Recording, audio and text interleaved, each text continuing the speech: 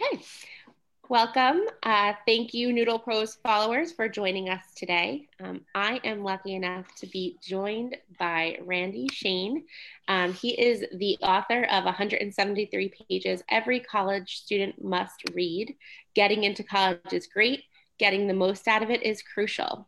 And Randy is joining me today to speak with our following about how to turn what you like into a career you love. And this is a topic that I am so excited to hear about and learn about. I consider myself a lifelong learner, and I think that it's really something that students who are beginning to think about their future, I think it's a conversation they're really going to find a lot of useful tips in, and something that is just super valuable, especially right now. Randy has worked with students for years, and kind of teamed up with them to help them find what it is that they like and to kind of coach them about how to turn it into what they love in terms of a future career. So he is been kind enough to join us today and kind of tell us a little bit about what he knows, what he's learned, and he's learned these things from real life situations. So the advice he's bringing is super valuable. But I want to let him get right into it. And I actually, if you don't mind, Randy, I have a question to kind of start us off. Sure. And my question is, what brought you to writing this book? How did you get there? Sure. So thanks a lot for having me, Casey and Noodle Pros. I really appreciate it. I think the thing that happened for me was that I had started a business, an investigative business, believe it or not, in many, many, many years ago. And I was running that business, sold that business somewhere along the way, but continued on in that business. And around 2013, 2014 or so, we had maybe 70 or 75 people. And I found myself kind of not working as much with the younger people as I had before. Became kind of a manager of managers. And I loved that. And I still keep in touch with pretty much all of those managers that were working with me and helped build that company. They're all amazing. And one of the things I missed was working with the younger people, because our whole philosophy had been hire people right out of college. Doesn't really matter what they majored in, doesn't matter what they studied. If they could write and they were willing to learn and they had any interest, a real interest in what we did, we felt like we could teach them everything else. And then we would promote them and so on. And that really worked out. And I loved the whole interviewing, believe it or not, even the interviewing process, certainly the hiring and the training and the coaching. We never called it coaching back then, right? It's training. I loved that, but I started missing it. And I couldn't articulate that. I just knew there was something that I was missing. And then Rutgers, where I had gone to school, I'm from New Jersey, as you know. Side note, I wanted to go to Penn, but my father told me, you're going to Rutgers. I said, I really want to go to Penn. And he said, you didn't hear me. And that was the end of that conversation. So to all the kids out there who have a little bit of a better relationship with their parents now in terms of this, just be aware. It wasn't really like that back in the 1980s, at least in our house. So I went to Rutgers. This woman came to me and said, we have a mentoring program. We saw your biography. We'd love to have you. Quite honestly, I kind of think all that happened was I went to Rutgers and they knew that they could just email me and I would respond. So I thought they were initially just hitting me up for money. Turned out that she came in and started talking. I was sold in 45 seconds. As I told a friend of mine who's an unbelievable marketer, she then tried to unsell the whole thing because she kept talking. And I actually gave her the hand and said, no, you convinced me, I'm good, I'm in. Don't say anything else, I'm okay. And so I started this program. Immediately, I got to do a speech at a particular class, and I got 4 Rutgers students who approached me afterwards and asked if they could be as part of this, they could be my mentees or whatever we want to call them. Yeah. That was in 2014 or 2015. I'm kind of losing track of time. Still to this day, keep in touch with all of them very regularly. And as I started doing this program, of course, one of the things we noticed was that Rutgers has an interesting philosophy. You're not allowed to mentor a student for longer than a semester. That, of course, goes against everything I believe in. And so I just asked the kids, listen, I'm a volunteer. You're students. Why don't we just do this we don't need the school. Like, what's the difference? So I started working with each of them individually after that semester, and it continued and blossomed, and started doing more and more of it. There's a very long way of getting to the answer to your original question, which is I wrote the book because midway in that process, I started realizing, I'm saying some of the same things. I'm repeating myself a bit. Each kid is very unique, very different, so on. But a lot of the theories and a lot of the stuff that I think about come from having been a business owner, which is why I told you that story. And so having been a person who's worked very closely with young people, I know what it is that other business people are looking for. What do we really want? What do we really want in an employee, particularly a young one? And so I can impart that information to kids from that perspective. I keep calling them kids, of course, because I'm an old man now. But so I saw that as part of the reason to write the book. And the second reason is the one that, I'm going to try not to insult Noodle Pros here, but my view is that there's been a tremendous amount of money and effort spent getting kids into college. And I get it. It's a discrete aim. It works.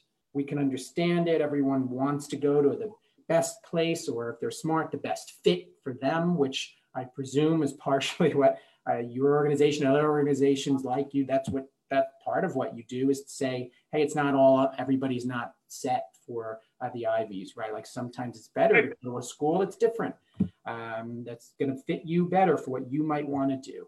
And so I looked and thought, who's telling these kids what's happening next? Who's explaining to them what they're supposed to do while they're there? I, as a parent, had my older son had started college around that time. And I thought, like, okay, so he's gotten all this advice and help and so on until now. Now what? He would just drop him off at the school and leave him be. And 4 years later, he just comes out a fully formed human being ready to go. He's got the job of his dreams and so on. I mean, it just seemed ridiculous to me, especially knowing what I know about what people do in college, right? And I do feel like a lot of college students, without knowing better, waste those 4 years, and they end up just feeling a little bit sad. And that I wanted to prevent. So that was my ultimate reason for writing it. Is I don't want kids to be what I call underemployed. I don't want them working in jobs that they hate just to make money, just to end up getting into the city and living there and so on. That's all wonderful. But then you wake up and you're 30 or 35 or whatever, and you got a family, and you're kind of like, now you can't, it's a lot harder to switch, right? It's easier to switch and move around and try different things when you're younger. So. That's great. Yeah, no, I think that that's it's an important piece of the process that, and you and I have discussed this, of course, but it really does get overlooked. We get so caught up in kind of like the action items that we need to check off for the process, the college application process, and we forget about the substance of it and like what it's all for. So I think that I know that the advice that you offer is solid, and it's so necessary, right? Because we need to, so that students don't end up feeling like they wasted 4 years, we need to kind of talk and plan prior to, the beginning of their college experience. Yeah. Now, one of the things that I'm curious about, once a student is in college and they've declared their major, and what do you feel, or what do you believe from your experience, is the biggest kind of mistake they make or misstep? I think that it's the mistake that they and actually their parents make. And so it's unfortunate. We as parents, we'll stipulate that all parents want what's best for their kids. and all of that. And kids want what's best for themselves, but they just don't know. And so the biggest mistake they make is they focus entirely on their grades and not on anything else. And so and until getting to college, that kind of made sense, right? Like, sure, you wanted extracurriculars and all the rest of it, but everyone thinks, I got to get those test scores. I got to get that ACT, that SAT, my APs, my grades, my GPA, et cetera. And that does help you very much. It is a winning strategy to get to college, but getting through college and doing that will not guarantee you a job at all, first of all. And second of all, won't guarantee you a job that you like, has no chance, there's no relationship. They're not correlated. And so that's something that I think people, I keep trying to express that to people. Getting great grades is fantastic if it's important to you, but getting great skills and great experiences, that's the part that you have to do. If you don't do that, you're in trouble. Yeah, no, absolutely. I've always kind of, in my work prior to Noodle Pros, I worked really closely with high school students, and one of the, I was a school counselor, and one of the things I used to work on with them or kind of teach them the importance of was just the ability to interact with people and new people, adults, or, people in positions like a professor or an advisor or something like that, because it's really important to begin to develop those skills early on, because so much of those relationships and learning how to build kind of that networking skill is part of what helps us focus and feel good about focusing on something other than grades. So if you have an interest and there's someone that you can connect with to foster that interest, awesome. But you need to have some comfort in connecting with these people. Can you share a little bit about your approach, Randy, when you're working with students and you're kind of helping them figure out what it is that makes them tick and what it is that they like? How do you go about that? Because I think it's a tough thing, and I'd love to hear your approach. Sure. So one of the things that I do is I just ask a lot of questions, and so I also want to make it very clear to parents. I recognize that we're never going to be able to do most of the things that I'm talking about now are very difficult for parents to do with their own kids, because we have the long relationship. There's certain things that have gone into it. Kids don't really want to hear it from their parents, et cetera. So you're not alone, right? We're all in that same boat. What I like to do and what I think is effective is I don't judge the kids for whatever it is they're into. I don't talk at them, and I don't talk about myself. I certainly don't tell them. I've had kids who've said to me after dealing with them for 5 years that they had no idea that I was a private investigator before, which is sort of indicative of the idea that if I thought it was relevant, I would bring it up, right? I mean, I brought it up here because it's a biographical piece that was relevant to what we're talking about, but it's not usually relevant to them. And I think that once you show that you're genuinely interested in what they have to say, most kids will start to open up because they see that they can trust you. So you're not blabbing to their parents. I'm not running around talking about what they've told me. And we're not pathologizing it. It's not therapy, right? I mean, it's just trying to treat them like a normal adult, but just one who's younger. And so I find that that's really the way I used to manage employees. It kind of has a lot of the same techniques work here as well. And one of the things that I've noticed is that as time goes on, their needs change too, Casey. So you have to adjust as a mentor. You adjust your style and so on to each person, and then to each person as they evolve, right? As your relationship evolves, you can start saying different things. I can start being more obnoxious, which is the way I normally am once we get to know each other. I don't necessarily start out that way with someone that I don't know. So that's kind of the short answer. I did want to jump in too, is that you mentioned just a minute ago that kind of how they can meet people and network and so on. And that's actually a whole chapter in my book. And one of the things I keep trying to explain to people is you should treat all of what we talk about, all of the things I talk about, I try to express them in a way that's natural rather than that's normal, that doesn't fight human nature. So I acknowledge that it's hard for a lot of kids to go up to an adult they don't know and just start talking to them, right? So there's somebody that in your example that you want to meet. Most 18-year-olds, they're not going to do that. They just aren't. And so one of the things that I find is the most important for any person like me who's coaching younger people is acknowledge what's hard for them to do. Don't just sit there and tell them, you got to do it. Like, that's not going to work, right? Like, you have to be able to say, it's going to be difficult. It will be awkward. I get it. Now let's work on how you're going to actually do it, right? So I've acknowledged that it's not going to be fun, but we're going to do it anyway. And so at least they understand that you get it, that it's not fun, and so on. I work with an organization called Level Up Game On Nation, and they have a guy named Steve Shenbaum there taught me this trick, which is amazing. It's just called coins. And essentially all it really means is you teach people to think about what are the things that I really am interested in and just keep each of them as a coin in my pocket. So for me, it's basketball, it's coaching, it's, it's relationships with other people, whatever they might be. I have those in my pocket so that when I meet someone else and we start speaking, I know I can always bring those things up. I don't have to try to think, oh my God, what am I going to say? Whatever. It's like, I've got my 4 or 5 go-tos.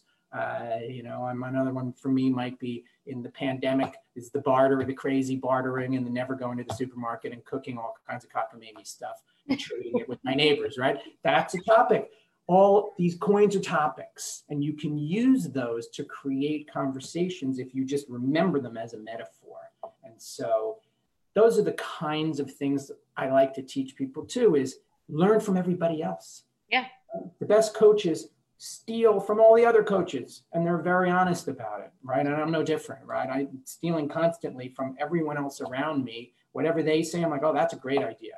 That's just not the way I did it, but I'm going to add that to my repertoire.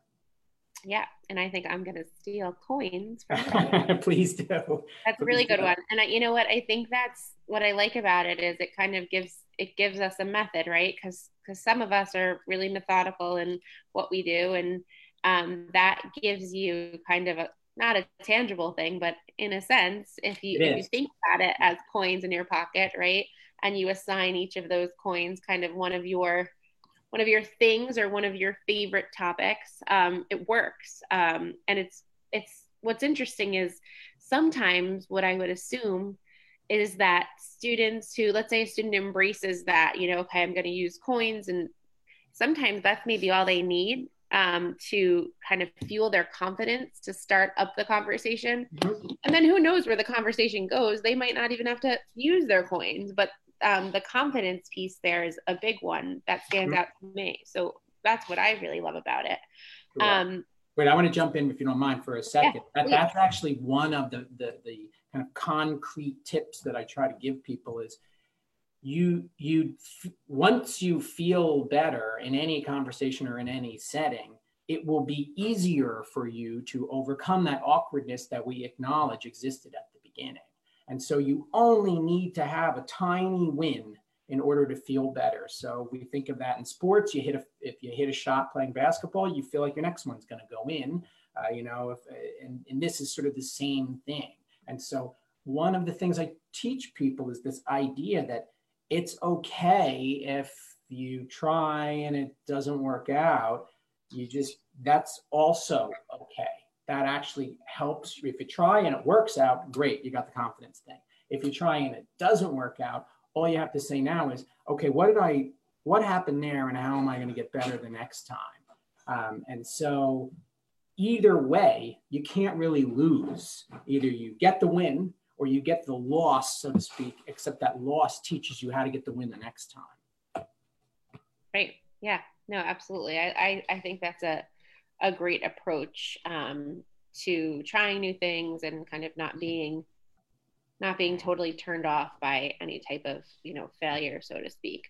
I heard you mention a bit earlier that one of the chapters in your book is on networking. And when I know that some of the other chapters in your book have different, topics, so to speak, or address different concepts. How would you suggest that a reader, read your book? Is it something that they, read chapter by chapter? How do you see it being most effectively used? Yeah, so I think it's different for parents and for teenagers. So for parents, yes, I think reading it straight through, it'll take you about 2.5 hours. And then what it does is it helps you develop the kind of conversational pieces that you'll be able to use with your kids as they go through school. You'll know the things, it's a de-stressor, basically. It's like, this is what kids can do to make their life in college really effective. And I'm not, by the way, I'm by no means suggesting that all the stuff that I have them doing means they're not supposed to have fun. In fact, it's still like an 80-20 ratio. I'm just asking for 10 or 20% of the time, do whatever you want to do. The rest of the time is fine. For students, I think you can just read chapters based on how old you are and what grade you're in, what class you're in. So it is organized based on freshman year, first semester, second semester, sophomore year, et cetera. So you don't need to jump ahead necessarily, which means that it's very easy to read 10, 15, 20, 30 pages tops and get a lot out of it. It's also written in a way that's pretty kind of plain spoken and direct.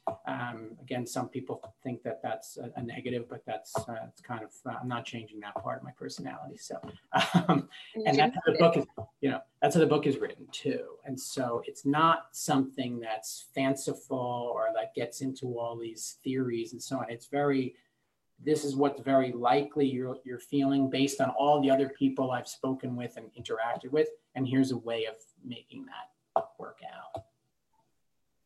Got it.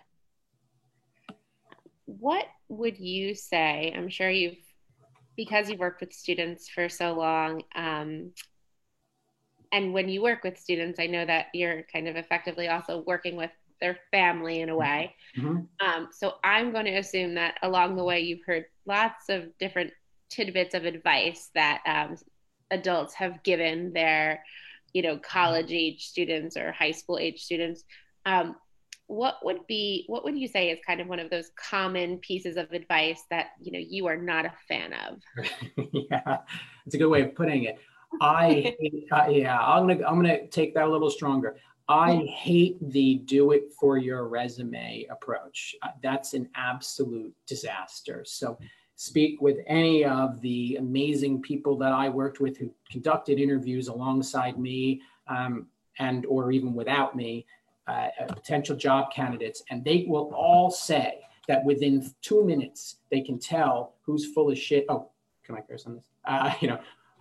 Who's full of it and who isn't about their activities and things they did in college. I've had people where I say, "Oh, I see that you're in such and such a club. I was in something similar. What did you like about it?" And they literally have to answer, "Oh, I never really went. I just put that down on my resume." And now immediately in my head, I've dismissed you as a candidate. You're gone. I'm not interested in you as a candidate because you're one of those people who first of all, I kind of feel lied to, but second of all, I know that you're not real. Now I don't know really who you are, right? If that piece of paper is supposed to tell me who you are. So I like to explain to people, just think of your resume as the thing that emerges over here. It will emerge 4 years from now. It doesn't matter to you. Whatever ends up happening on that document should be a reflection of you. And so do everything you do for yourself and not for your resume is a big mantra of mine. And it works out both for the resume, strangely enough, and then works out for you as well, because that's kind of the thing we're talking about here on the topic is how to turn your likes into loves. Well, how are you going to do that if you're not trying things that you might be interested in rather than what, in effect, you think society wants you to be interested in, or your parents want you to be interested in, or that seems safe, or that seem like, oh, I'm going to be in business, so I better join the finance club, even though I hate finance. No, that's not a good idea.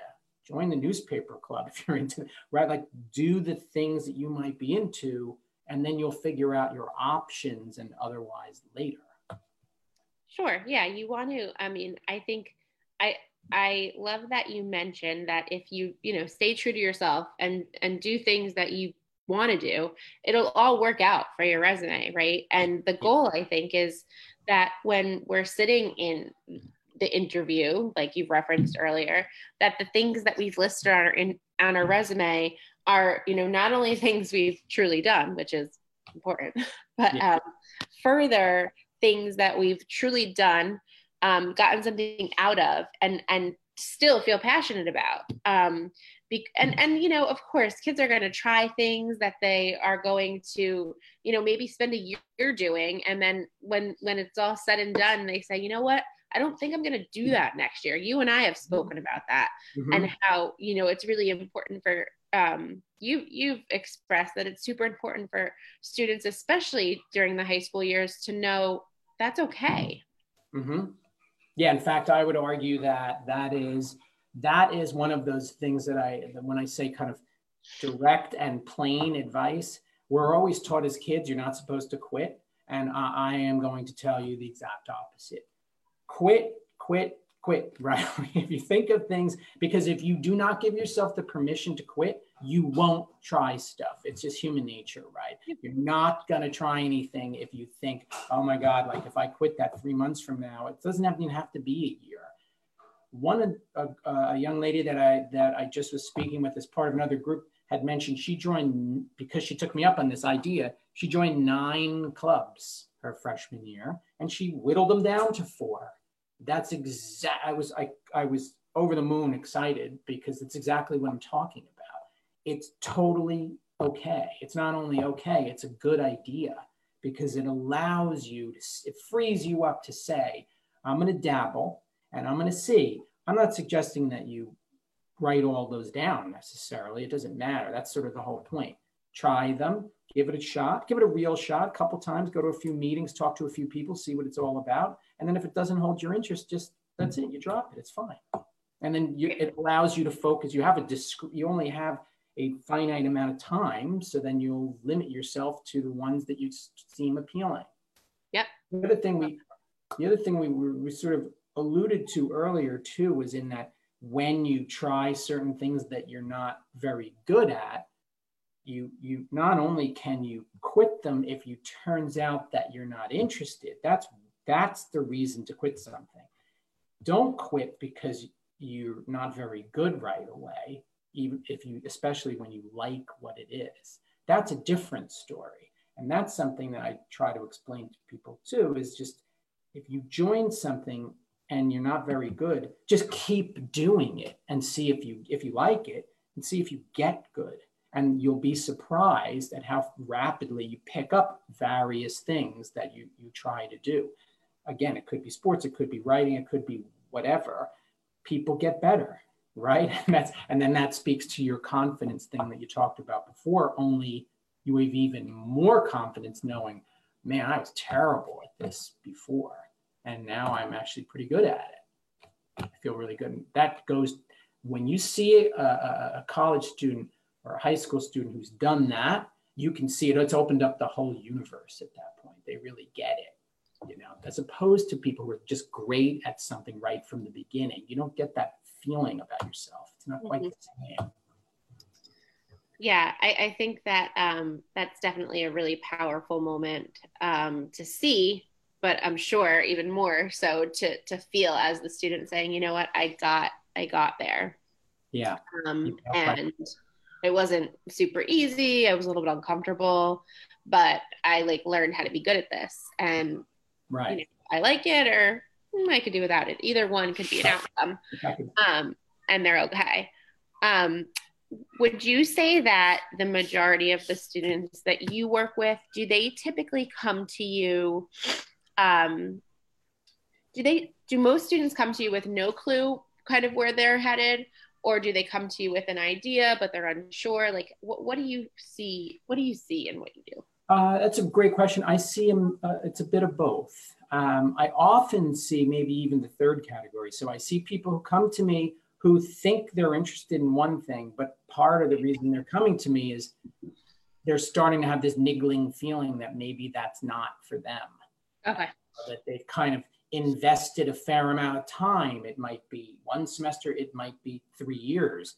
And now they're starting to regret, oh, I'm an economics major, but I'm not so sure I want to be an economic. What am I doing with this? The path is this, but I'm not sure that's what I want. So I get those people, and that's one sort of set of problems to deal with. And the other is the person who comes and says, I'm a little nervous because I have no idea and because everyone's telling me I'm supposed to know. So that's another thing that I try to point out to people is that, one, you're not supposed to know at 18 what you want to do for the rest of your life. That's ridiculous, right? Like, you're not going to know. You're not even going to know what you want to do for the rest of your life when you're 22 or 25. Like, don't worry about that. We're only trying to get you to job one. That's it. That's the goal. Get yourself the skills and the interests and get an interesting job right out of the gate. You'll be fine at that point. Then there's a whole other things that you can do to make that work. So when someone approaches me and has no idea, I try to explain. It's okay, 1. 2, the average person changes majors 2 or 3 times. Actually, it's like 2.5 times. So that's not a big deal if you end up being one of those people. One of the things is just like everything else, though, with the platform we're on right now, right? The Facebook curated thing is you don't see people saying, change my major again. Yeah, like, how often do people post that, right? And so everyone assumes that they're the only ones that that's happening to when no one wants to talk about it. And if you did talk about it, you'd realize that everyone has had that happen to them. Yeah, sure. So it's a kind of a tangent, but it's an offshoot of something else that my students and I go over, which is it's totally okay. That kind of vulnerability is how you get help. That raising your hand thing and saying, I don't know what I'm doing, or I want to switch, and that seems like a disaster. That's how other adults can help. That's how your fellow students can help, etc. But they won't be able to help if you don't do that. And the weird part is once one person does it in a group, everyone ends up just saying the same thing. They all just, no one wants to be the first person, but they all are going through this stuff at the same time. And so it's another factor here is people feeling alone, yet this is the one time in your life when you're going to be with a group of people who are going to be, never again will you go through the same things as your peers like this, right? When you get a job, everyone's a different age. They're a different walk of life, etc. Some have kids, some don't. Some have older kids, some have younger kids, some don't have kids at all. Some are like you, some are 60. They won't all be going through those experiences that you're going through. Some have been on that job for 10 years, some for 10 minutes. You won't be able to necessarily know how you can, quote unquote, be vulnerable at a job. When you're in college, it's actually easier than you think. Just speak up. Everyone's feeling the same way. Yeah, that's a good point. You're right. That is really the only time, kind of the only life stage where you can be pretty sure that everyone around you is undergoing some of the same feelings and emotions and, inconsistencies, whatever you want to call it. Right. But unlike high school, you're not going in with whatever baggage you've had since kindergarten, with all the people that you've known since then and the groups that you've been boxed into or that you put yourself into. Once you get into college, you're still the same person, technically, but no one knows who you are, so you can just be what you want to be, and they only see that part of you. So you don't have to worry necessarily that if you speak up about something that you're feeling, that someone's going to say, you're just a kid you've always been whatever, fill in the blank group that you're in. Yeah, that's a great point. Randy, how, if we have a student listening now or a parent listening now and they're loving, what we're talking about in your approach, how would you students go about, starting a working relationship with you? What does that look like? When do they come to you? Sure. So really the best relationships I've had have been the ones that started the earliest. So even starting just before going into freshman year of college. So right around now of a kid who's graduating high school. And it's kind of step one is I actually can and have helped kids pick their classes, because again, I don't care what your major is. By the way, that's an offshoot to the answer before about the resume. That's the second biggest mistake people make, is thinking that your major is linked to what you're going to do for a living and is important to what you're going to do for a living, when it isn't. Unless you're a STEM person, an engineer, a doctor, an accountant, or like I said, a STEM, that's not. If you're a humanities person, philosophy, psychology, sociology, marketing, it's not going to matter. English, history, it's all the same. I mean, so you might as well just do the thing you're into, because no employer is going to care. So when a student starts, that's the first thing I talk to them about. Let's start to figure out, what classes did you like in high school and why, and divorce that from the teachers, right? If you had a great teacher and bad topic, that's not going to help you. It's much more of, I want to know if you had, even if we were a terrible teacher, you still were interested in that topic. Let's start with that. Let's start working with that. And by the way, that's another piece of, I will call it advice, that I tell people is, don't, it's the opposite of what your admissions people will say. So any admissions people that are watching this now are probably having a little mini heart attack. But I hate the idea of taking all of your core classes first. That to me is a terrible mistake. And no one ever sort of thinks about this, but why do I want to, I hear this a lot. Well, I've taken all the requirements for the first 2 years. Now I'm a junior and I have no idea what I want to do, but at least I'm all set. I'm like, you're all set for what? It's like, you have no idea. Like that's not being set. And then what happens is people end up getting, when they come to me as juniors in college, and in the situation I just described, they feel really behind, because now they realized, like, I thought this was going to make sense, but now I realize it makes no sense at all. Flip that on its ear. So I get you, there's certain classes you obviously have to take that the university, whichever school you go to, will make you take. Take those as a minimum. And then everything else should be things that you think you're interested in based on the syllabus, et cetera, and your previous likes and dislikes. And then you adjust accordingly each semester.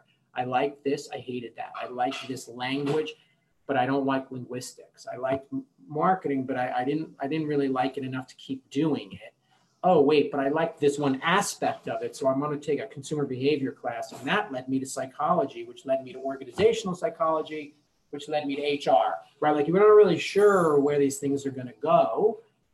Just let yourself go in the direction that your mind is saying, hey, this is really interesting. I got into investigative work kind of for a bunch of reasons, but I always liked to write, I liked to research and so on. That was my experience.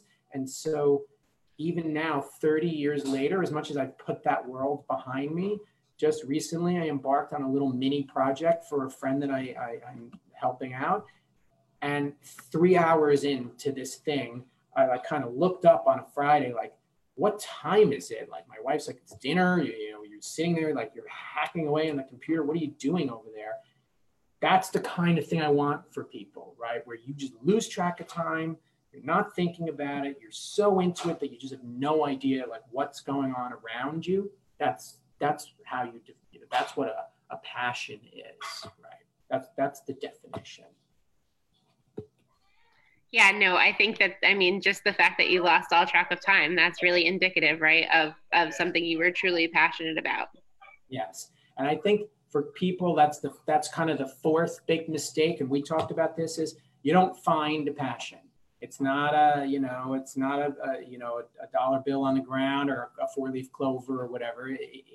It's literally a passion. It gets fostered. You have to develop it. So if I walk around telling myself that I need to find a passion, then I'm always going to be disappointed and scared. And frankly, if you talk to most teenagers and young adults, that's what they will tell you.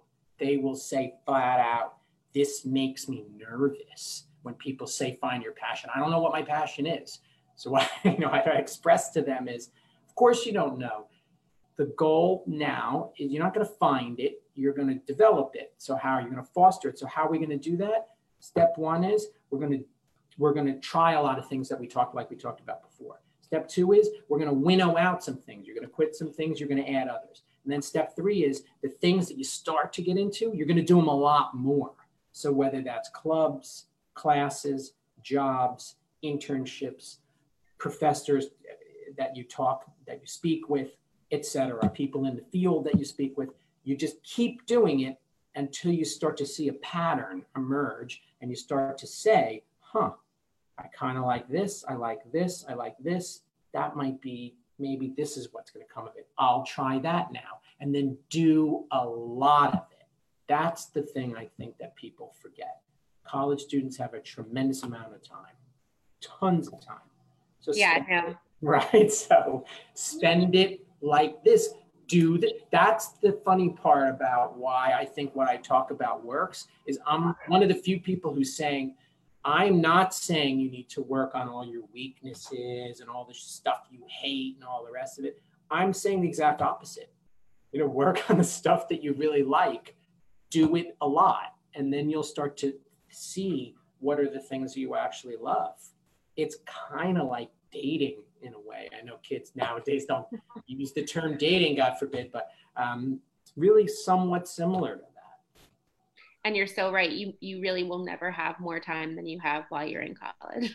No, it's not even close. Right. You don't realize you're not in class from 7:30 to 3 o'clock. You're right. Not, and then sports and then homework and then dinner and, maybe you get a couple of hours on a device of some kind, but yeah, It doesn't work like that. You have hours and hours and hours and hours. So sure, you can spend that whole time on your phone, or you can keep trying things that you might like.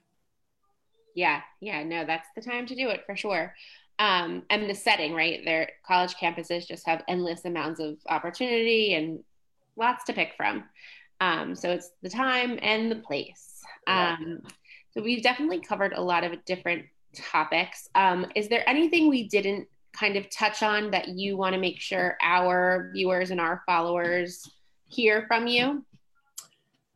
I would say I'd love to be able to say yes. I guess that's that just prompted me to figure out the last thing is yes, say yes to things. And so most people don't remember the movie with Jim Carrey, Yes Man, but it's actually true. When you say yes to opportunities, you will find that some of those will end up appealing to you, even if they seem wacky at first. So a kid who's an athlete, say yes to the thing like going to a play with a new friend you've met in the first couple of weeks of college. Right? Just say yes to it. Might not be your thing, but it could turn out that you look and you say, wow, I never would have dreamed of doing that in high school, but this is kind of interesting. Or it's exactly what you thought and it's not for you. And what have you wasted? What have you lost? An hour? It's not that big a deal. And so it's only as an adult that you have to start saying no to things because you have less and less and less time because you're working all day and you have your family and so on. So you can't say yes to everything. In college, to me, it's say yes to almost anything that anyone is bringing you. Give it a couple of tries, not just 1, 2 tries, and then quit if you don't like it. Yeah, no, I think that's really great advice. And everything you covered today is so relevant to the students that we work with, and I'm confident that so many of them will be able to benefit from this. What sometimes happens, and this is for viewers as well, whether you're watching it live or later, we will answer, if you have questions later on, I can share them with Randy, and he can, get me an answer and we'll get it to you. So we didn't have any questions during the presentation, but sometimes we get them after, and viewers feel free to send those in. Great. Thanks again, Casey. I really appreciate it. All right. Thanks so much, Randy. It was great to have you. You too. All right. Have a nice day. You too. Okay. Bye-bye now.